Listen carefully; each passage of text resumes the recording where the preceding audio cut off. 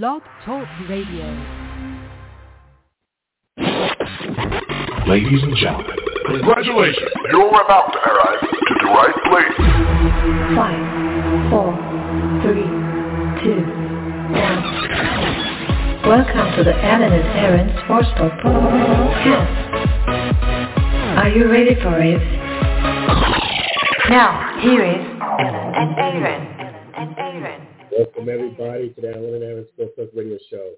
We got a great show for you today. We're going to bring you into a live interview with Barry Michael, former IBF Super Featherweight champion, commentator, promoter, and boxing icon. He's going to join us live on the Alan and Aaron Sportsbook Radio Show. We're going to do a Zoom interview, and we're going to get the year started on the right foot.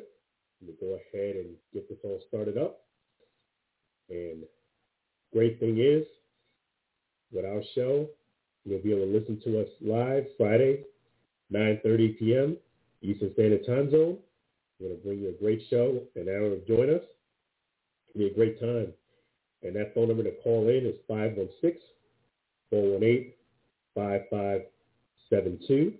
So that's 516-5572.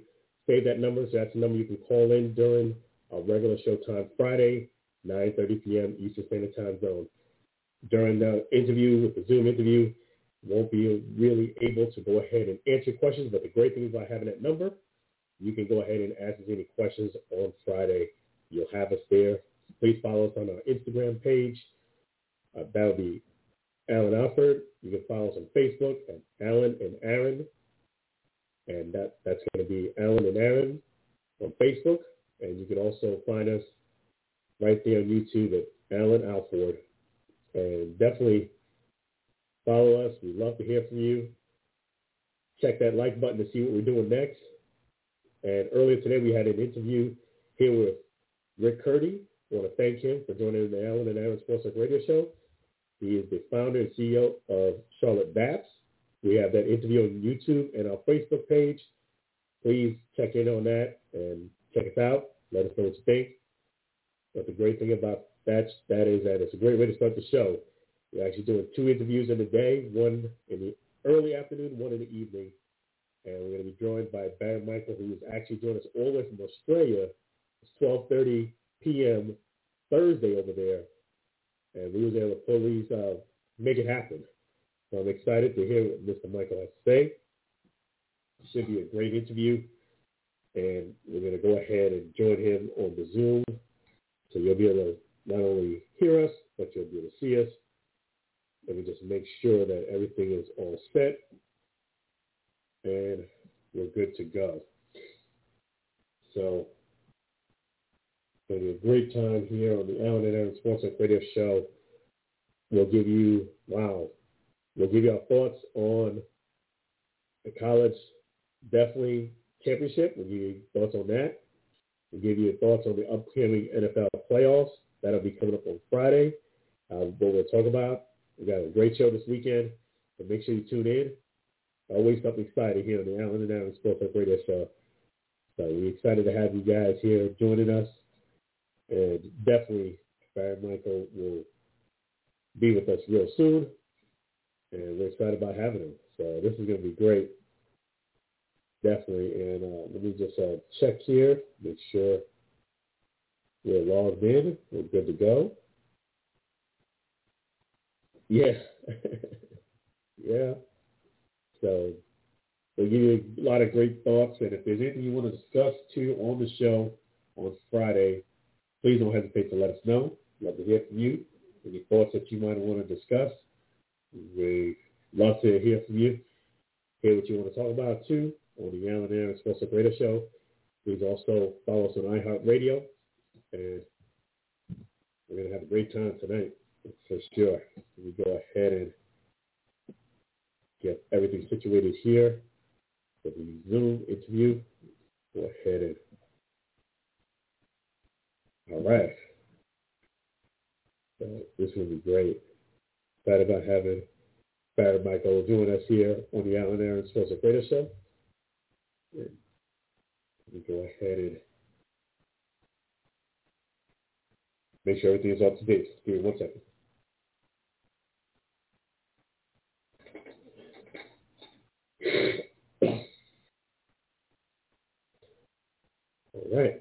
just as promised, the Alan and Aaron Sports Radio Show. We're going to admit them right away. Recording in progress. Welcome to the Alan and Aaron Sports Radio Show.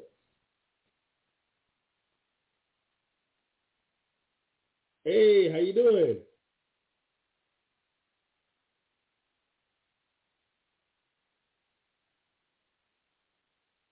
Great. How you doing so far today? Is that you, Al? Yes, I am. That's me. Yeah, I'm glad that you're here. I didn't hear what you said before, mate. I've just got you. Oh, that's all right. I was just introducing everybody. This is Barry Michael, former IBF super featherweight champion, commentator, promoter, and boxing icon. How you been? Yeah, not bad, Al. I don't know if you know that it was November 30th. I had a triple bypass. Oh wow! So yeah, how did that process go?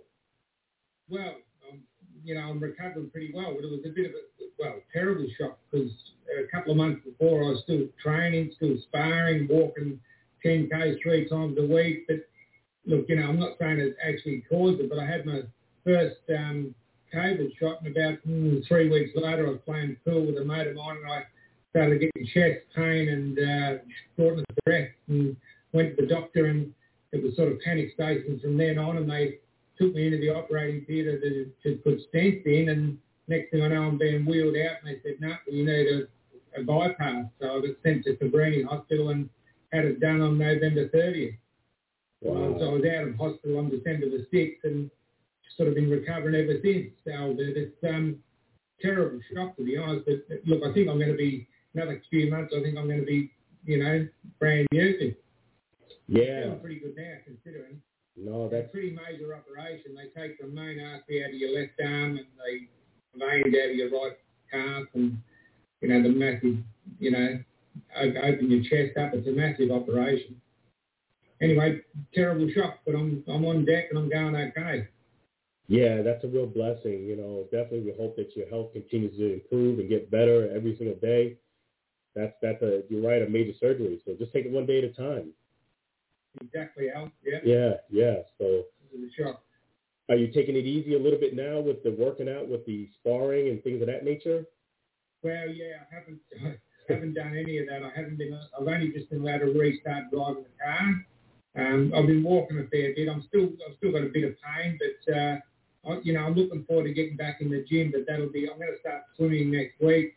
Just a slow process. It's a big operation. The body takes time to recover, but my blood pressure and pulse and everything it's really good. So yeah, I think I'm going to recover 110%, to be honest.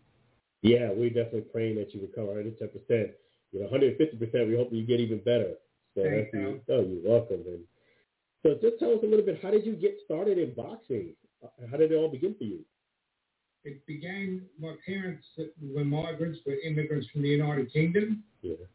We came to Australia in 1957 or 8, probably 1978. I was about 2.5. I was born in 55. And we came out by ship, the Captain Felici. We lived in a place called Hamilton for a little while. We were sponsored by the Apex Club because my dad was a Lancaster bomber. And his skipper was a doctor, Dr. Johnny Reimer, who lived in Hamilton, and he sponsored us down there. We lived there for a couple of years in a girls' college, on the fringe of a girls' college. My dad was a caretaker. And then we moved to Williamstown in Melbourne, which is where we lived in Commission Flats. We lived in Commission Flats in Glenbervie before that, but then moved to Essendon. And then, moved to Williamstown, Glenbervie, then Williamstown, in the Commission Flats in Glenbervie too. But the Commission Flats in Williamstown back then was very rugged, very rough. Williamstown now is a pretty, upmarket suburb. But back then, before the Westgate Bridge, it wasn't, and it was known as Dogtown. And there was a lot of, at school, there were a lot of fights, and, being an immigrant or a migrant, I got a lot of punch-ons at school. And my dad had taught me how to hold my hands up to be at about 20 fights. And when I was 13, I actually started going to the gym. And when I was 15, I had my first amateur fight and never looked back.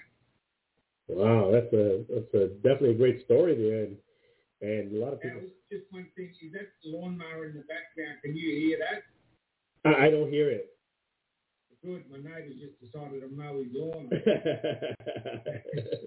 Wow, yeah, that's one thing that I guess people don't understand. It's 12:30 in the afternoon where you're at. Exactly. Midday. So where are you calling me from, Al? The States? Yeah, from the Tampa, Florida area in USA. So it's like almost 8:40 p.m. Wednesday here tonight. So yeah. Okay. Well, I know Florida fairly well. I've been to Miami quite a few times. Oh wow, so that's great. Yeah. I trained there with Angelo Dundee and Chris. I used to stay at Chris Dundee's house when he was alive, and trained there quite a bit. Oh, that's awesome. So now that you're not in the boxing game, but one thing that people do know about you is that you never had a standing 8 count. Yes, I'm really proud of that. I'm the only Australian former world champion, I believe, that never took an 8 count. Sorry, I did take an 8 count in my 10th amateur fight. Mm-hmm.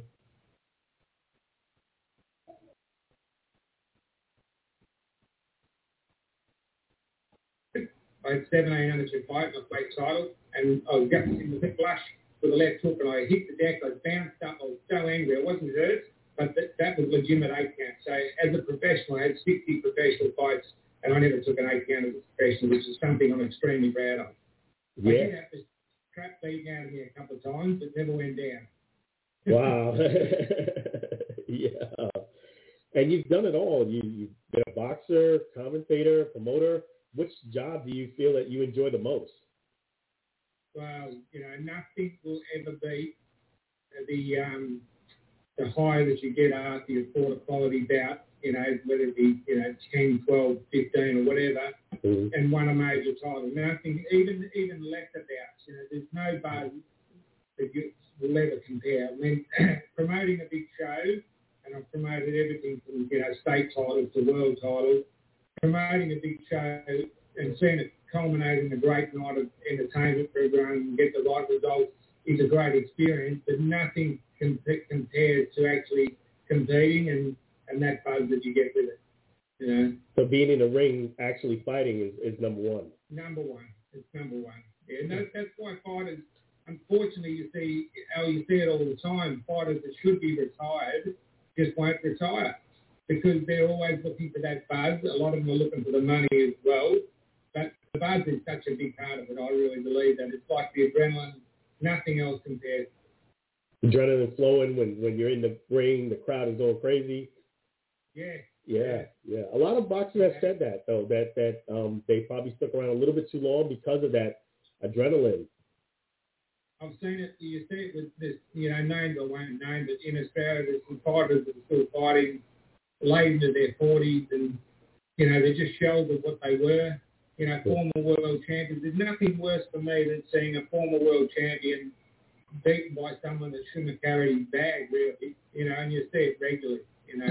Yeah. It's pretty sad. That's a sad side of our sport. But again, it comes back to the financial aspect, looking for that buzz as well. So many fighters just don't believe that they're done when they're done, and they don't want to be told either. It's very hard trying to tell a fighter, mate, it's time to hang them up. It's a very, very difficult thing to do. And unfortunately, I think a lot of the boxing boards, this is why, and we're always going to have serious injuries in our sport because of the nature of it, but a lot of the boxing boards haven't got the ability or the power to take life to stop people, especially if they pass medicals, and, it's a tough one, No, exactly. And having said that, how did you know, Barry, that was it for you in the ring boxing? How did you know? Well, probably in America you wouldn't know, but it's a pretty well-known story in Australia that I won the world title of Lester Ellis, who, when I was 22, he was 12, and I sparred him and a lot of other kids, and I got out the ring and I said, who's this kid? And they said, Lester Ellis, but this kid's going to be a world champion. 8 years later, I take his world title off him, but by then he'd been taken over by, let's say, some notorious Italian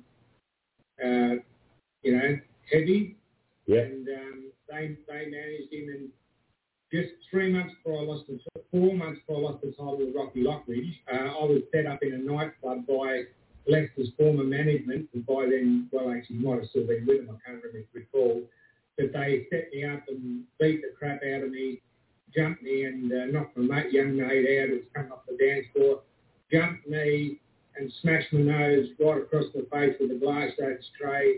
One of them tried to bite the cheek off, and I got seriously hammered. And I was never concussed in a boxing fight, and I remember the whole thing. I was pinned on a couch, and I never got off it. I was bitten, I was smashed, and the next thing I know, I was being dragged through the crowd by the security and blood spraying everywhere and thrown out the front. It made the papers. It was front page of the papers. I remember exactly what I said when I got out the front. I just said, take me to hospital. I've got to go to hospital. I said, but I've still got the world title. But unfortunately, my nose was so badly smashed that I had to re-broke and reconstructed, and it broke in the first minute with Lockridge. I'll be honest with you, after that beating, I just knew I wasn't the same. In the gym, I was just a fraction behind things where I would have been previously, I think, and I wasn't really conscious of it until, I filmed the sparring sessions before I lost the title. And look, I lost the desire, I think, and after the loss to Lockridge, I just, I announced my retirement in the ring, and I regretted it. I did regret it, and I probably would have fought again if I was ever made a legitimate offer that was substantial. I'll be honest with you, Al, after I retired, because I had a reputation that if you fought me, you knew I'd be there for 10, 12 or 15, and you'd most likely be passing blood after the fight. So the only offers I had, and I had a few of these during my career, were not legitimate offers, and I was never going to take a dive to anyone. So, I never fought again, and it's something I'm proud of now. I look back and I see so many fighters that continue too long, and that's one of the worst parts of our sport. But, fortunately, well, not the beating in Lazar's sort of made me decide that I wasn't, just wasn't the same. In the gym and mentally I wasn't the same. Mental was so much of it too. But I knew it was something. Yeah, it sounded like it was a horrific event, a real tough time for you to go through that process. And maybe it was the right decision, because if your heart's not into it, then it's time to pretty much call it a wrap, I think. For sure, Al. But, up for many, many years after I retired, I still was sparring at top level and, still could have competed. It just didn't. But again, I was never, ever, ever made a legitimate offer to fight anybody at that stage. Not that I did make noise about fighting Jeff Fennick, and I would have come back to that fight for sure. It wasn't the right time for Jeff, and, Jeff and I are good mates now.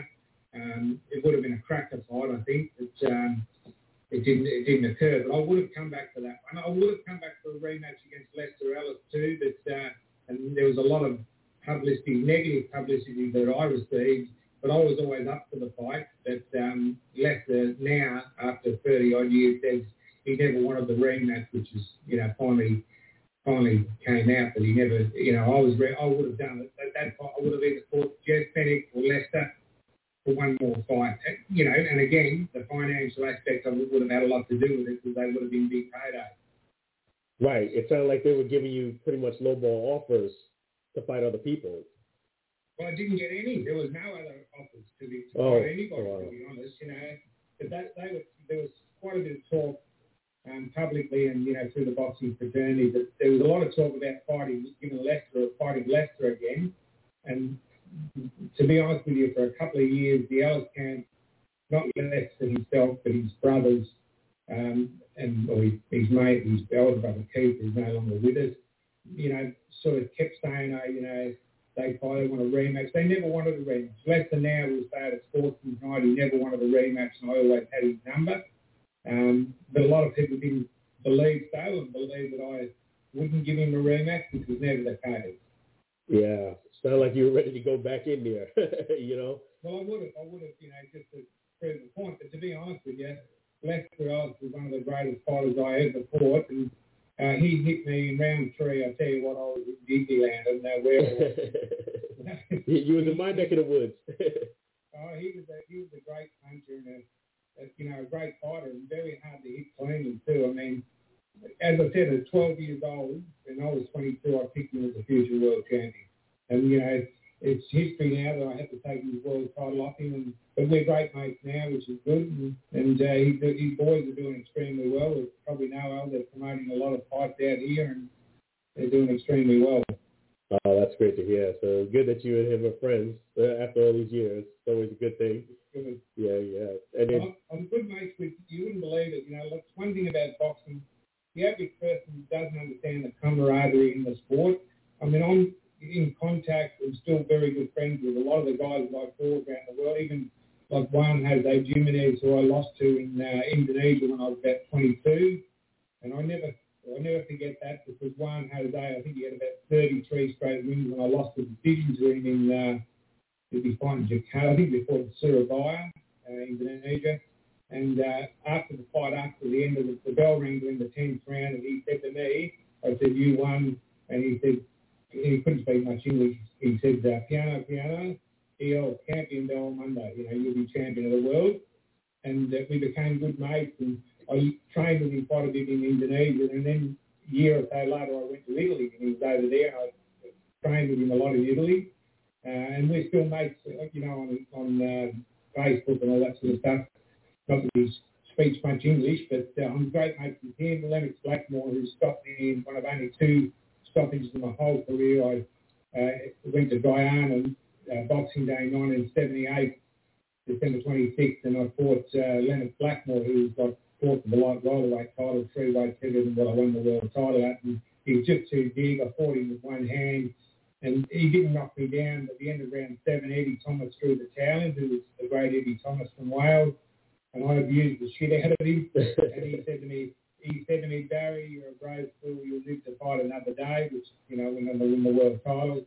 And Eddie was a great man. But Lennox Blackmore, I fought up with Lennox. I fought up with him in New York. I fought him into Melbourne. And, so, you know, a lot of fighters around the world. A lot of Frank Roper, so I fought on Ash Wednesday, which is one of the famous fights. We're great mates. Lester and I get on well. Graham Brooks, who I won the Commonwealth title off, and another young superstar from Melbourne. We're great. There's so many of my old opponents that we're very good friends. Yeah, it's great that you have a great fraternity of people that you could be your friends now after so many years. It's always a great thing, and you share the ring with them. So today's boxer, what do you think are some of the things that today's boxer, that they do well and maybe they need some work on? I think there's a tendency in amateur and professional boxing, in fighting, guys who like to fight up close, which with me, I was basically a body puncher. It's becoming a lost art.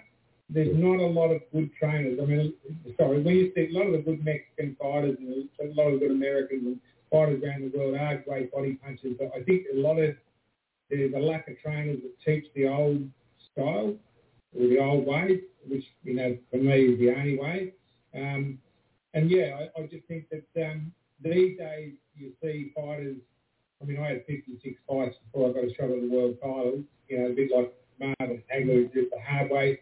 These days you see guys that have had 10 fights, they've got 3 championship belts, you know, beautiful championship belts, and they haven't really fought anyone with the puppets.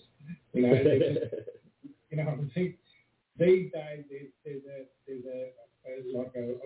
to get fighters up there quickly and build them up before they two, there's not in Australia in particular, there's not enough fighters, like local fighters, to keep everyone, you know, active continually. You know, so fights are harder to get, and they don't have as many fights before they get a shot at a major title. And, you know, major titles these days, there's just too many of them, you know. Yeah. That's my opinion. Yeah, not enough trainers, and you mentioned not so many fighters there. And tell us a little bit about your gym, your boxing gym. No, I haven't. I've had a few gyms, but I work with a guy called Steve Stenborg, who's owns North Melbourne Boxing and Fitness, and we're great mates. And, you know, I basically have open throttle to a gym with anyone, because we work in the corner together. We, you know, manage fighters together, and we train fighters together. And look, I'll be honest with you, I don't want to be at 66. I don't want to be in a gym from 6 a.m. to 8 p.m. a day, which, you know, Steve does that a lot, which, you know, certainly wouldn't suit me now. But I love being at the gym. I love helping people, but you know, I don't want to be a slave to it, if you know what I mean. Yeah. You know, Steve, it's Steve's life, and he loves it. He loves being there, and he trains a lot of people with personal. I do a few personals as well. But yeah, and it's a brilliant gym. We've got 2 rings. We've got, you know, weight section, bags. You've got everything. Growing area. So North Melbourne Boxing and Fitness in 64 Sutton Street, North Melbourne. Steve Stenborg is the owner and the man. He's been there for 15 years, and yeah, it's a brilliant setup. Yeah, and we had Joel Camilleri on here, and I know that you help him a lot. He's got a boxing match coming up real soon on early February that you're helping him promote some of the boxers there. Tell us a little bit about that event. Yeah, I spoke to Joel twice today. He's actually coming in on Saturday at midday, or actually, that'll mean Stephen let him know, 12:30, 1 o'clock. He's coming in to, and he's a ripper bloke, Joel. He had blood, will travel, he'll fight anyone, anywhere, and he helps. You know, he's just a ripper bloke. And I'm helping him. He's put 2 of my fighters on his next show on the 17th of Feb. But he's coming in Saturday at 12:30 to spar the main support guy, Luke Filarino. You know, Luke's had 2 professional fights for a win and a draw. Had 60 amateur fights and won over 50% of them by knockout. So he's a good puncher. So Joel is coming in to spar with Luke on Saturday morning, which, you know, he's just a ripper bloke, Joel Camilleri. Yeah, he's great guy, and his mother does great work too with her photography. Yeah, Marty's the ripper. Yeah. So that's awesome, you know. And one thing I did want to mention that the person who was able to set up this interview, Glenn Earnshaw, he wanted to have 2 signed autographs for you from photos. Yeah, well, gee, okay, I've got his number. I'll ring him. I'll send him one. Yeah, he's a big fan of your work, and he definitely admires everything you've done in the boxing game. And that's what I found is that you're a legend in this sport of boxing. Thanks, Al. Yeah, well, you know, it's been my life's love, and to be honest with you, coming out of the commission bus, and look, it wasn't as though I was uneducated. I actually got university entrance and, you know, passed my VCE, which is year 12 here, which, you know, if you pass that and get high enough marks, you know, you go to university or whatever. And I actually wanted to do economics, would you believe, or physical education. They were the first 2 choices. But believe it or not, I didn't even put it down. They offered me psychology. Oh, wow. Yeah, so I deferred it for a year. I turned professional. I had 7 professional fights in the first year and won them all, and won the best first-year boxer on TV ringside, which was an iconic night of boxing every Monday in Melbourne.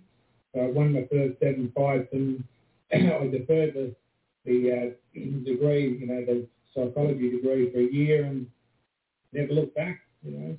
Yeah. And I think, to be honest with you, I've done a degree in psychology anyway.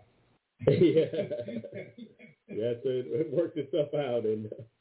But one thing I did want to probably do maybe in the future is maybe commentate a fight. How is it being a commentator? How do you enjoy doing that? Yeah, that's things I love.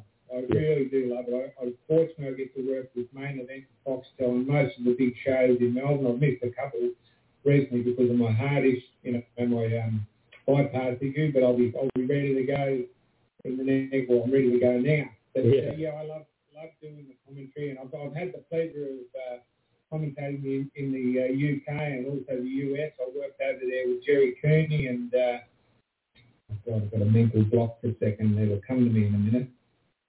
He's got his own radio, his own show. Anyway, I commentated in New York with Jerry Cooney and Sugar. Sorry, I can't remember his name. So, you know, I've travelled the world commentating in the UK, in Vegas. I worked with Colonel Bob Sheridan a couple of times, you know, great man, great commentator, one of the best. I've worked with some ripper guys around the world. Yes, Colonel Bob Sheridan, what about the commentaries he's done, you know, going way back to the start of the Ali, or the Ali era, not the start of the Ali era, but his big fights in Zaire and Manila and all those, you know, massive fights. And I got to work with him. I think I got to work with Colonel Bob first on a world title fight in Australia, and then I worked with him in Vegas on Terence Crawford versus Jeff Horn. Worked with him on that one. Wow. So, yes, you worked a big fight there. And with commentating, a lot of my guests who are boxers, they did mention that maybe when their career is over to be a commentator. Did someone approach you after your boxing career and say, hey, would you want to do this, or something you kind of went and checked into doing? Well, to be honest with you, through my career, I got to the stage where I was ripped off a few times by promoters, so I started promoting my own fights. And I started doing that in my probably mid-20s, maybe even younger. And I'd just jump on the commentary, my promotion, I can do what I want basically, so I'd jump on as a commentator, but I'd have another anchor commentator, but I started doing that as well, and then I started getting job offers to do commentary, and now I work with, Foxtel Main Event, all the big fights, I get to do most of the big fights in Australia, which is great. At the moment, I'm really enjoying watching Tim Zoo's career unfold, and he's now the number one in the world, and he'll get his opportunity hopefully this year. Charlo's going to fight Castano in a rematch, and the winner has to fight Timmy Zoo, so that'll be interesting.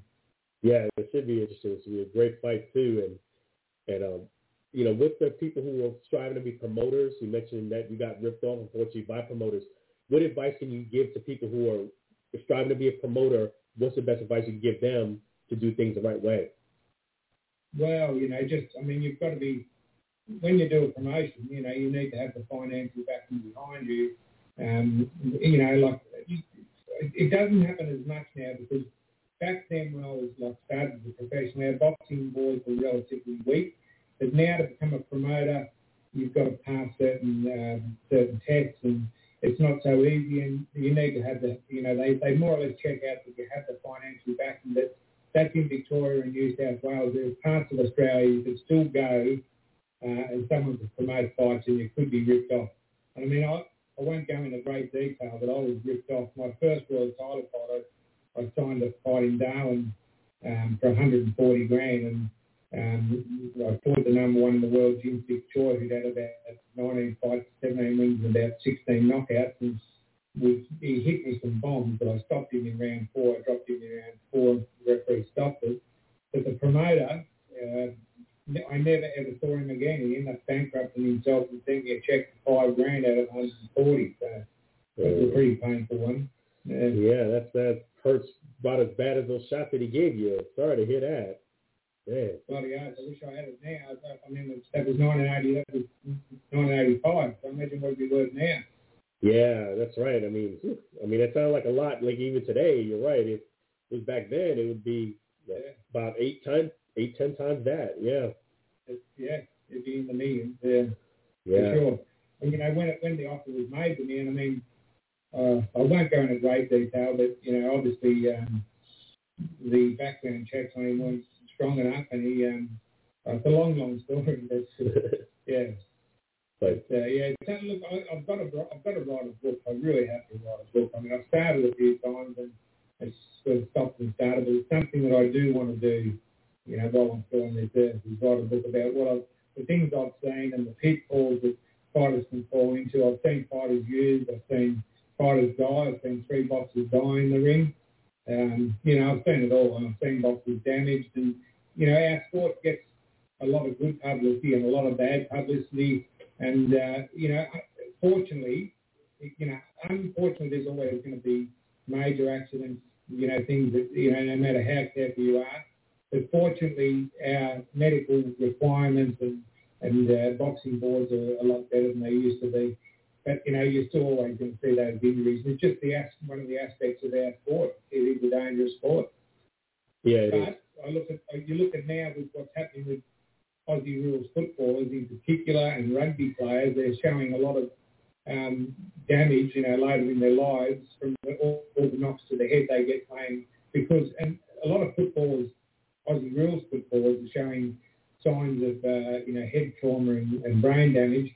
And the reason I believe it is they get hit behind the play. They don't know they're going to be hit. They get knocked out. As I said, I had 60 professional fights. I was never concussed or never knocked down, whereas I've read of footballers that have been knocked out 50, 60 times. You know, it's a concussion.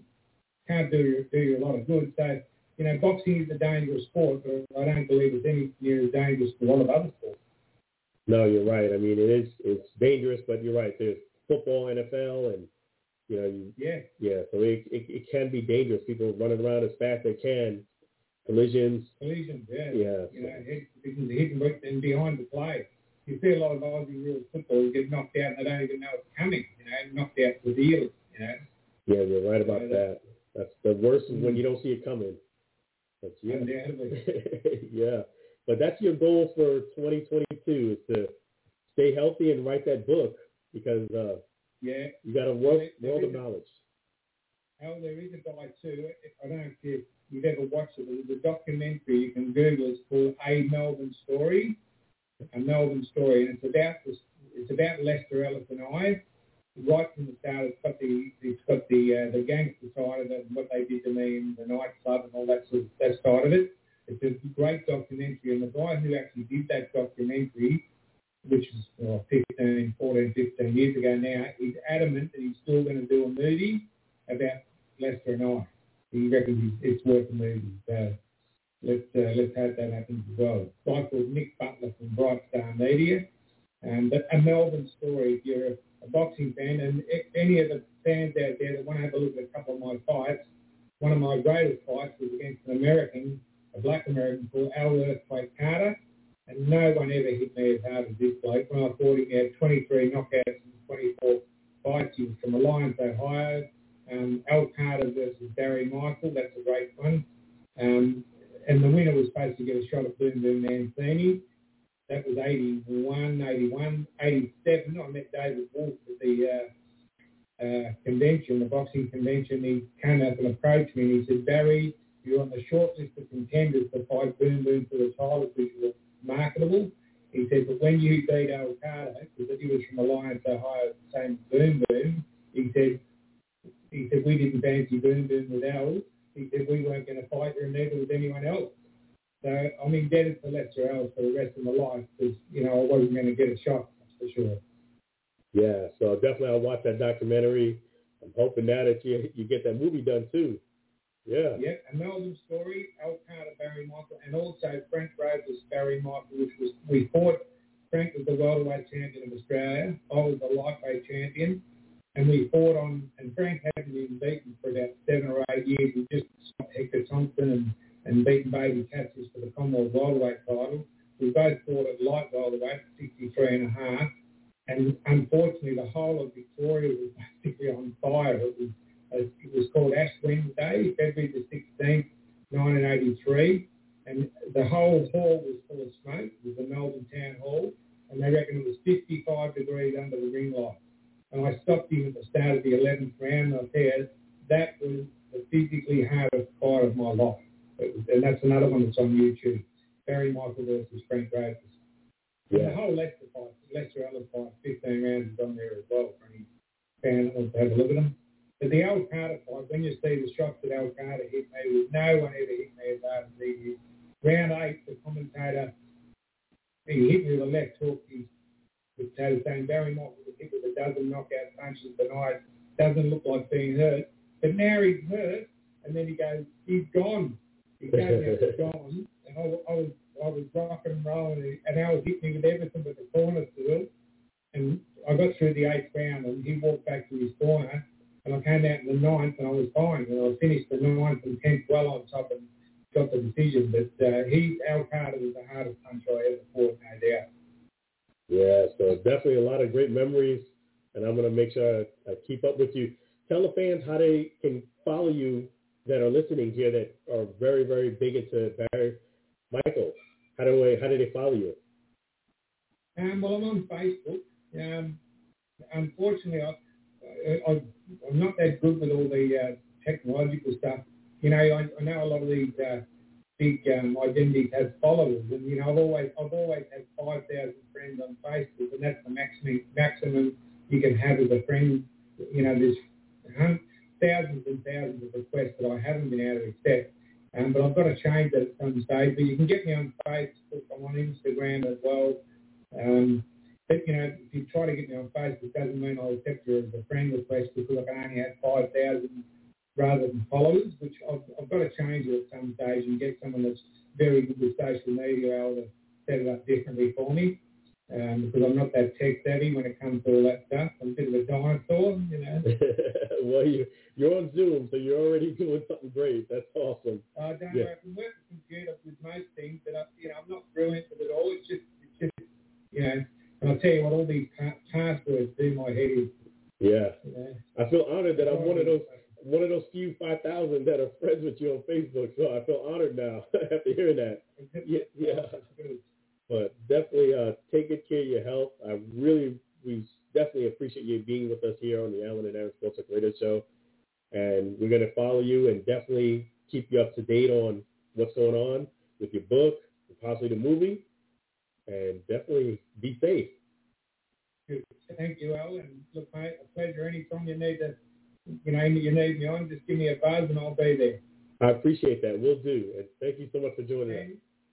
And I look forward to meeting you when I come over to Florida next time, which, hopefully won't be too far away. Let's hope COVID disappears from the world and we can all travel the way we used to. Absolutely. I look forward to seeing you here in this neck of the woods. And, hey, if I go to Australia, I'm going to try to look you up over there, too. And we make always welcome to come and probably my join as well. All right. I'm going to hold you to that. Mate. All right. Thank you. You're welcome. Take care. You're welcome. Cheers. Cheers. Bye. Recording stopped.